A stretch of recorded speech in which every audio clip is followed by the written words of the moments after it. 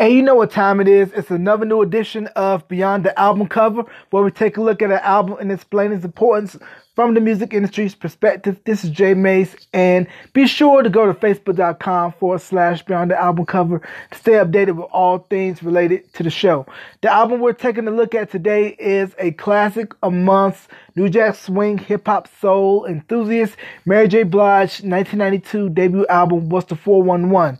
It marked a landmark shift within R&B music as we were coming out of the New Jack Swing era, which was created by Teddy Riley, and shifted into an era called hip hop soul, which was actually coined by Diddy, who was working as A&R of Uptown Records under Andre Harrell at the time. It infused harder, grittier hip hop sounds with samples that had real soul, 70s soul feel to it, and the music wasn't as danceable like New Jack Swing was. It was music that was made to nod your head to, but Mary J made an album that spoke to not only just females, guys also liked the album as well.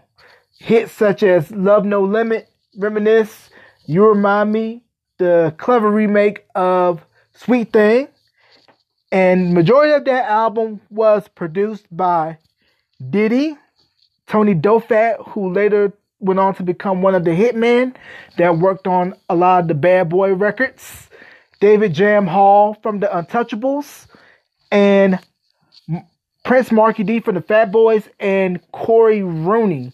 Now, that was a dream lineup for a debut album, but also Don't Want to Do Anything Else, which was a duet on the album by her then boyfriend at the time, KC from Jodeci, that was produced by Devontae from Jodeci. And Mary J is still standing in the game some 27 years later, but it all started with What's the 411, and she was discovered by Jeff Redd, who I believe knew her stepdad, and they were working at an assembly line plant, I believe at GM, and he had a video of her singing Anita Baker's Rapture at one of those video booths in the mall, and it blew away Andre Harrell, signed her, but she was featured on background vocals for Jeff Redd, Bob MC, and other Uptown acts before her debut album dropped. But Mary J, she was a mix of Aretha, Anita, and a lot of the female singers that came before her, but she added a little bit of hip-hop flair to it. And in 1993, later came out with the What's the 411 remix album, where pretty much most of the singles off of the debut album got remixed, and it extended the legs of that album up until she released her sophomore album, My Life, around 94. So, big ups to Mary J for having staying power in the music industry. She has her star on the Hollywood Walk of Fame and is one of the true voices of R&B. And that does it for another episode of Beyond the Album Cover. Next week, we will be taking a look at a classic album that fell in line with a lot of the West Coast albums that came out during the mid-90s. Warren G's classic Regulate, the G-Funk era. So be sure to go to facebook.com/Beyond the Album Cover to stay updated with all things related to the show.